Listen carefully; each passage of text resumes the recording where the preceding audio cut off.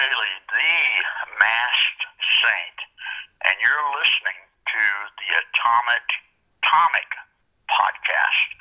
And it's the only one that you should be listening to. And if you're not listening to it, you're going to miss a blessing to teach you a lesson.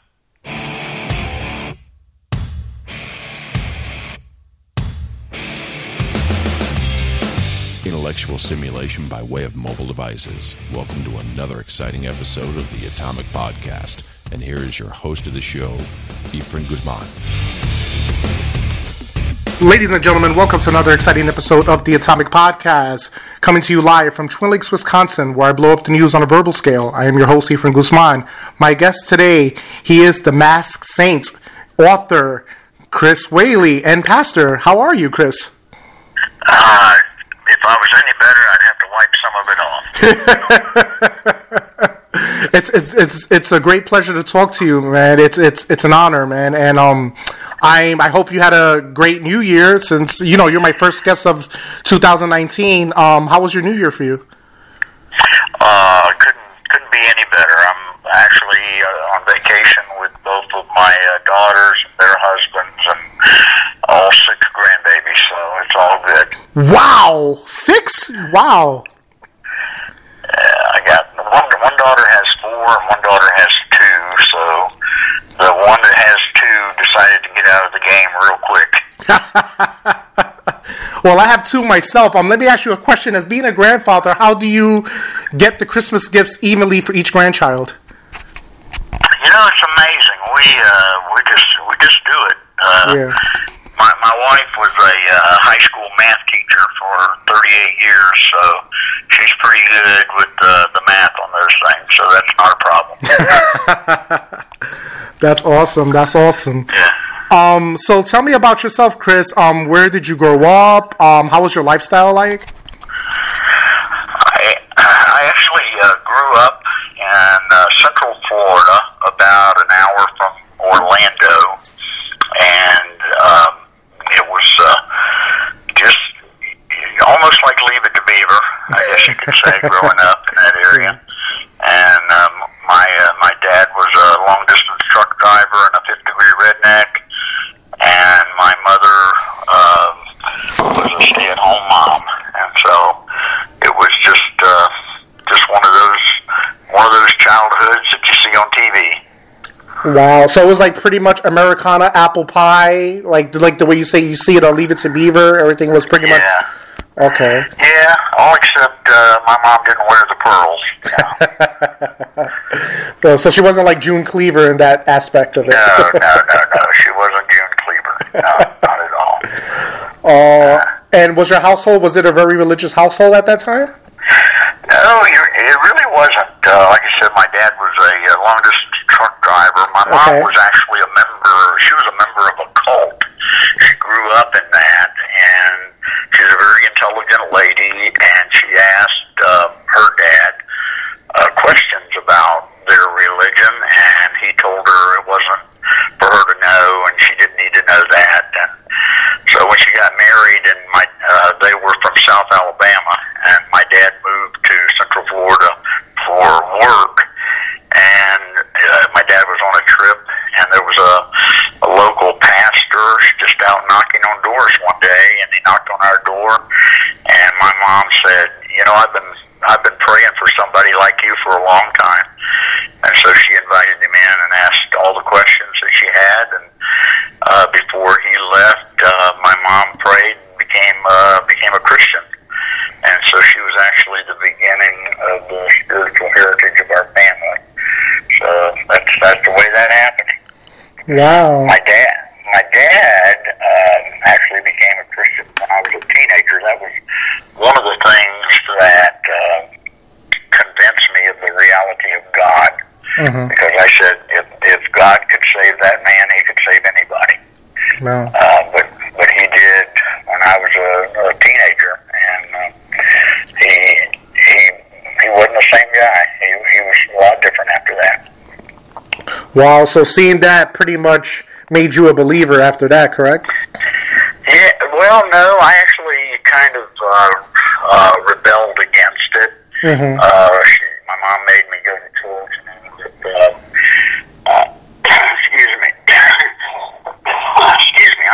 No, it's okay. I had a lot of sickness when I was growing up. I was in and out of the hospital a lot. I had pneumonia, I don't know how many times. I had polio when I was in the 4th grade. Polio, viral encephalitis at the same time. I was in the hospital for like 3 months. Wow. And just a sickly child. And when I was in middle school, they found out that I was allergic to everything. And so they put me on this allergy medication. Finally, I started gaining weight. But my childhood doctor, he was just a wonderful guy, and he refused to let me give up. And he's the one that got me going to the gym and working out. And once I started doing that, as a child, I grew up loving professional wrestling. I watched it because it was one of the few things that was on TV late at night, and when you're in the hospital, you kind of lose track of your days and nights, and so I really started watching wrestling when I was in the high school and in the hospital, and it was just one of those things. Growing up as a sickly child, and finally, my body changing and having the opportunity to be in professional wrestling, it was quite a hoot. It really was. Yeah. What was the professional wrestling you was watching? Was it NWA? No, in my day, there were 26 territories all over the United States. But yes, it was the NWA. Florida was a big territory. They were wrestling 6 nights a week here in Florida. And, of course, Georgia was a big territory, the Carolinas.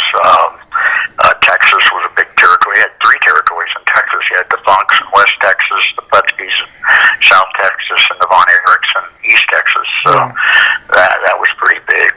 And so Vince McMahon, he changed everything when he inherited the WWF, and that guy's a marketing genius, and he turned a fledgling little territory into a multi-billion-dollar business.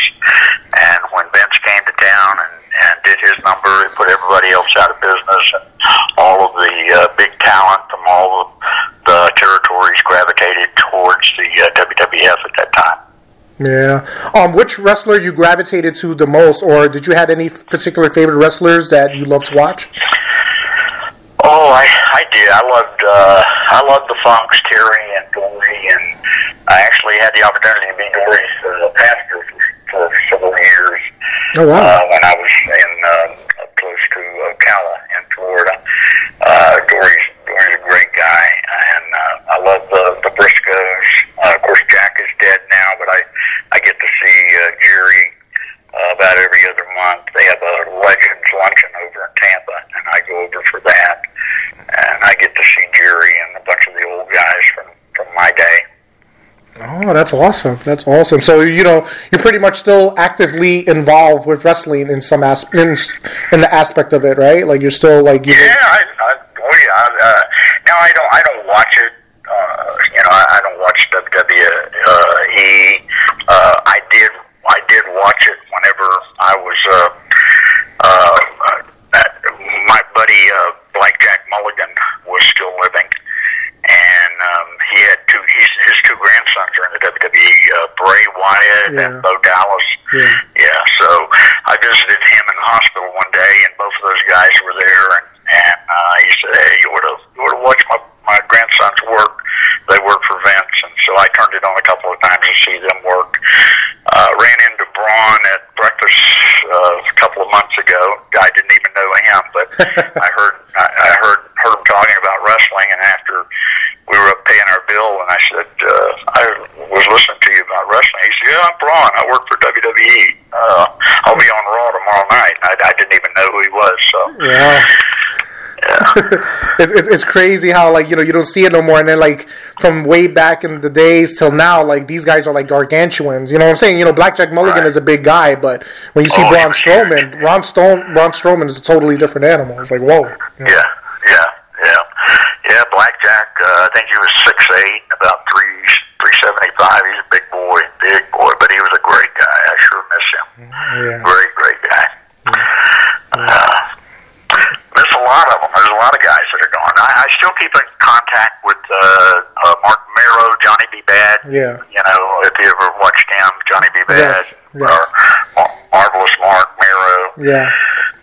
He has a great organization. He lives in Orlando. He has a great organization called Champion of Choices. Yeah. And he does a great job going into schools, talking to kids about making the right choices in life. Yeah, he's a great motivational speaker as well. Yeah, definitely. He really is.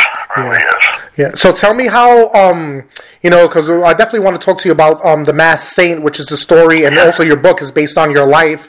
And the actor who portrayed you was Brent Grandstaff and James Preston Rogers in the movie. How did all that came about? Like, were you approached? You know, take me to the embryonic stages of how that happened. Okay. Well, I got out of wrestling in 1988. I graduated from Southwestern Baptist Theological Seminary in Fort Worth, Texas. Mm-hmm. And my last match was in May of 1988. And then I went to my first church. And when I went to my first church, of course, that's a big transformation from professional wrestling to being a pastor. But I had a young lady with two kids that used to drop her kids off, and she'd be the last one to come into the church and the first one to leave. And I never really got to talk to her that much. And on one Sunday, she came in wearing sunglasses, which was a little unusual. But after the service was over, I was shaking hands with people, and she was the last one out. And she came up and took my hand with both of her hands, and I could see tears coming down from underneath her sunglasses. And so I reached over and lifted up her sunglasses, and she had two black eyes. And it just enraged me, that any man would hit a woman. That's just really low rate. And so I told her, I said, I'm going to go see your husband. And she said, please don't do that. I don't want him to hurt you. And I said, I'm really not worried about that. So, so I went to his house and called him outside and said, hey, I just came over to see how you can do against somebody who can fight back. Yeah. God's blessed you with a great wife and two wonderful little kids, and you abuse them. Let's just see how you can do against somebody who can fight back, which is not the way most pastors handle it. But anyway, he never hit her again, and that was a great thing. So I just started having episode after episode happen like that, where I handled things differently than the average pastor would handle them. And I thought, this would make a great TV series, really would. So I started attempting to find somebody who could write it for me, because I never pictured myself as a writer. And that didn't work out. And one Saturday, I sat at my computer and started typing. And when I got through, I showed it to my wife, and she said, keep going. That's great. So I just kept doing it until finally I got it published. And then after I got it published, it wasn't long. I had a producer in Orlando. He actually produced the Teenage Mutant Ninja Turtles movies, the first three, which were blockbusters. Yeah. And he had started to work in the faith-based field, and he did the movie Letters to God. Yeah. And so he started talking to me. He kept me on the hook for about a year, and that fell through. And then I met other people in the business, and I tell you the truth, I was disgusted, and I was just ready to put the book up on the shelf and say, my grandkids can read it one day and say, look what Papa did. But in February of 2013, I was actually driving to the gym, and my phone rang, and it was a producer in Canada, and he said, has anybody done anything with your book yet?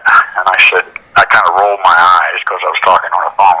Yeah. I said, no, nobody's done anything with it. He said, okay, and I hung up, and 2 weeks later he called me. He said, we're going to make your book into a movie. Oh, wow. And I was flabbergasted. I really was. So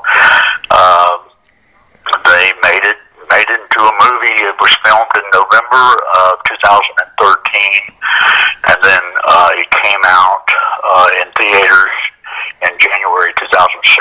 So it was quite a run. I was dumbfounded by the whole thing.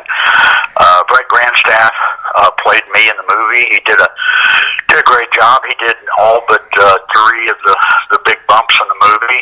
James Preston Rogers is an awesome actor, an awesome professional wrestler. He is the one who did all the wrestling stuff and taught Brett how to wrestle.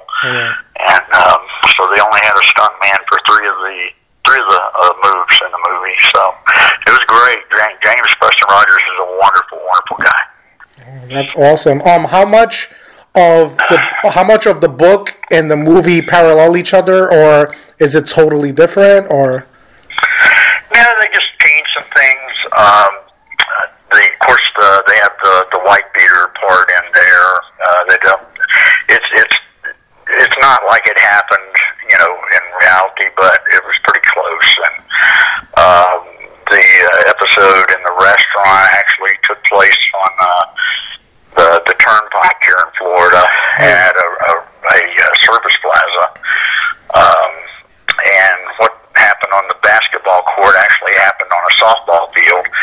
But when they filmed the movie, it was about 30 degrees outside and snow, and it was a lot easier to film something indoors, and make it basketball rather than doing it outdoor and making it softball. But it stayed pretty close. There's a lot of stuff in the book that's not in the movie, of course, and I like the book better than the movie myself. But. Yeah. I'm saying it goes with just about anything. When you have the original source material in the book, any book, like if you read any book out there, like a Pet Sematary book or any book by Stephen King, you'll get a lot more details than you do in a 2-hour movie, because there's only so much you can condense into that, Right. That's exactly right. Yeah. What parts in the, like, if people didn't read the book and they seen the movie, is there any particular things that happened to you that was not in the movie that you could talk about, or?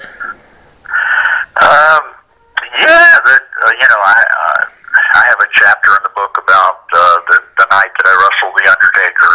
It's kind of humorous chapter, but that's a great chapter in the book. I had just numerous encounters that I can't even, it would just take your whole show to tell you about each one of them. Yeah. But they would really enjoy reading the book and then seeing the movie. I think it would help them. Yeah. Did you feel like after the movie you had more people wanting to find out who you were than before it or after it, or?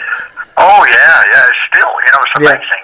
It's been on Netflix. It's on, I think, Netflix until I know sometime in 2019. I think it'll continue to be on Netflix. And I still have people that see the movie. It's also on PureFlix. Yes, PureFlix. And they've shown it on one channel on TV, religious channel. So every time somebody sees it, they do a little hunting and finding out on the internet, and they track me down. I'm one of the pastors at First Baptist Orlando, and so I turn my computer on, and I get an email from somebody someplace in the country that saw the movie, just wanted to tell me how much they enjoyed it. And I've had people amazingly tell me it changed their life, and they'd given up on some things, and so that's kind of neat when you get that kind of feedback from people. I've gotten emails and messages on Facebook from people in different countries that've seen the movie, and it's really awesome. Wow. Well, do you ever get I guess, I don't know, do you ever get slack from other pastors about the movie, or you get a lot of praise from a lot of other pastors, saying oh my God, it was a good job, or how could you do that, or something like that? You never get any kind of... Oh yeah, I've had, of course I get a lot of invitations from churches to come and speak, and I enjoy that, but yeah, I have pastors that, talk about that, God doesn't love a brawler, and how could you make a movie like that, and all kinds of stuff. And I always respond to them. I say, what Bible are you reading. Did you read about Samson and all the people that he physically dealt with? And Jesus overturned the money changers' tables in the temple, and there is such a thing as righteous indignation, and that means to be upset about the things that upset God. So, and I think God is definitely upset when people are mistreated, and especially women and children. Yeah. Are you still pastoring now, right? Yeah. I'm on staff at First Baptist Orlando. Yeah. And do you usually have a big turnaround, like on Sundays? You usually get a big turnaround in your church? What do you mean by turnaround? No, I mean like you have a lot of people. Like a lot of people come out of curiosity, or a lot of people come because they're just regulars. Well, First Baptist Orlando has 20,000 members. It's a big church. Wow. And there's like 18 pastors on staff. I'm one of 18. Okay. I do have people that come to the church just to meet me, or have me sign their book, or to sign the DVD or whatever. And I love doing that. That's great. Yeah. But we have 4 services. We have one on Saturday, and we have 3 on Sunday, and that's an awful lot of people. So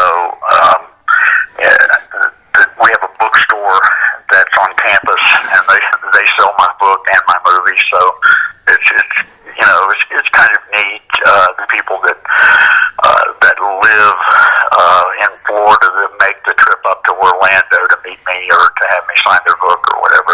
That's cool. I love doing that. Well, that's amazing, Chris. That's amazing. And in a way, it also put eyes on you and also put eyes on the church. And people probably seeing you out of curiosity from the movie want to know who you are, and it also, I guess, in a way, sort of leads them to God too. Like I guess in some aspect of it, right? Yeah, Efren, I tell you, the greatest thing that ever happened in my life was the day that the Lord came into my life, because He changed it. And without Him in my life, I would hate to see what Chris Whaley would have turned out to be.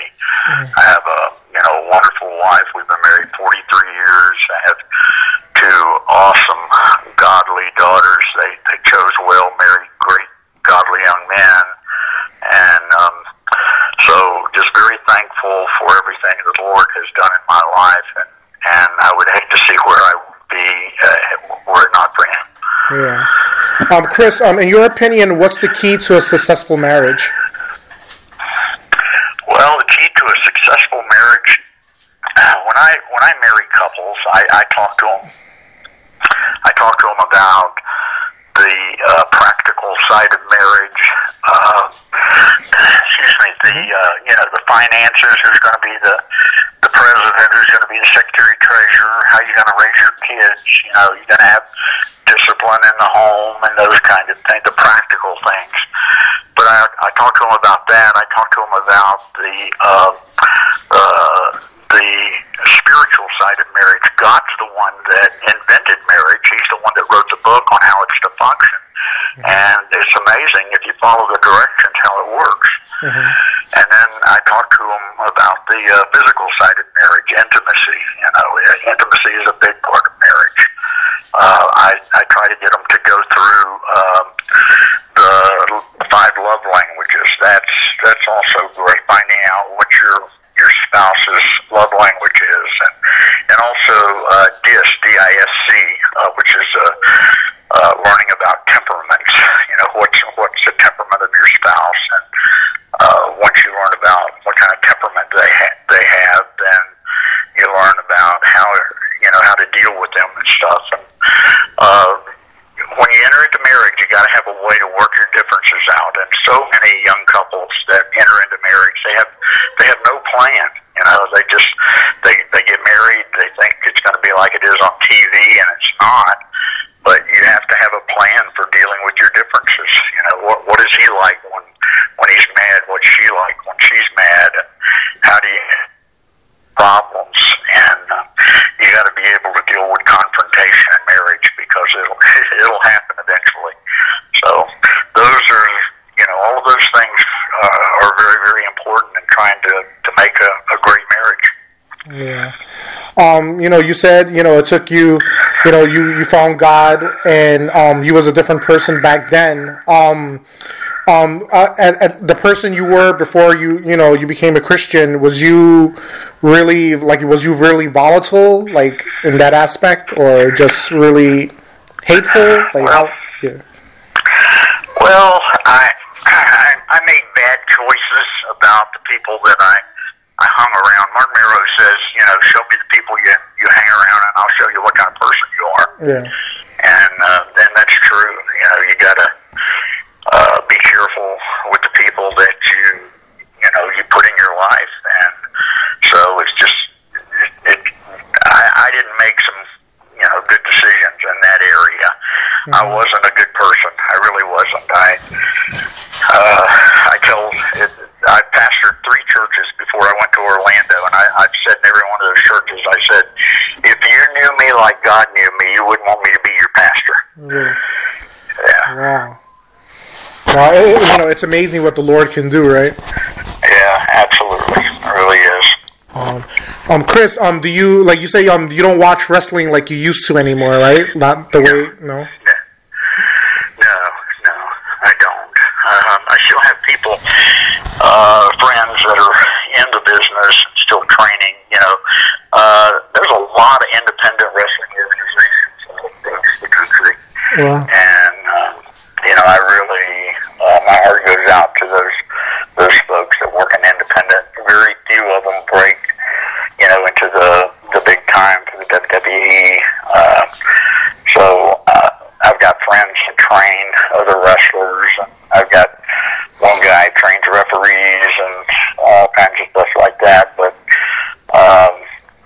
I love the little guy, yeah. And seeing the little guy make it big. That's great for me. Yeah. Do you have any thoughts? I don't know if you knew them. I don't know if you knew him, but any thoughts about Mean Gene Okerlund, who just recently passed? Yeah, what a great guy, man! I tell you, he was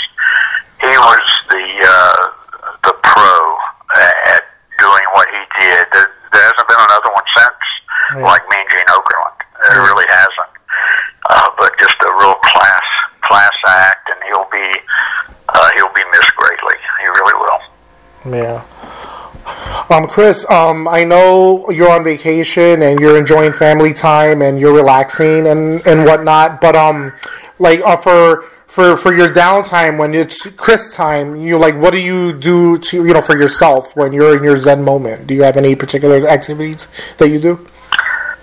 Yeah, I just I love to work out and love spending time with my grandkids, and of course living in the Orlando area, we have an unbelievable amount of stuff that they have Disney World, they have SeaWorld, they have a great place called Fun Spot in Orlando that my grandkids love, and Universal Studios. So it's just, you're never at a loss for things to do in Orlando, Florida. And when I'm spending time with my family, that's one of the greatest things I can do. Yeah. Do you miss the seasons like fall, winter? Do you miss wearing a winter jacket or anything? We have some cool weather, and of course, my wife and I love to snow ski.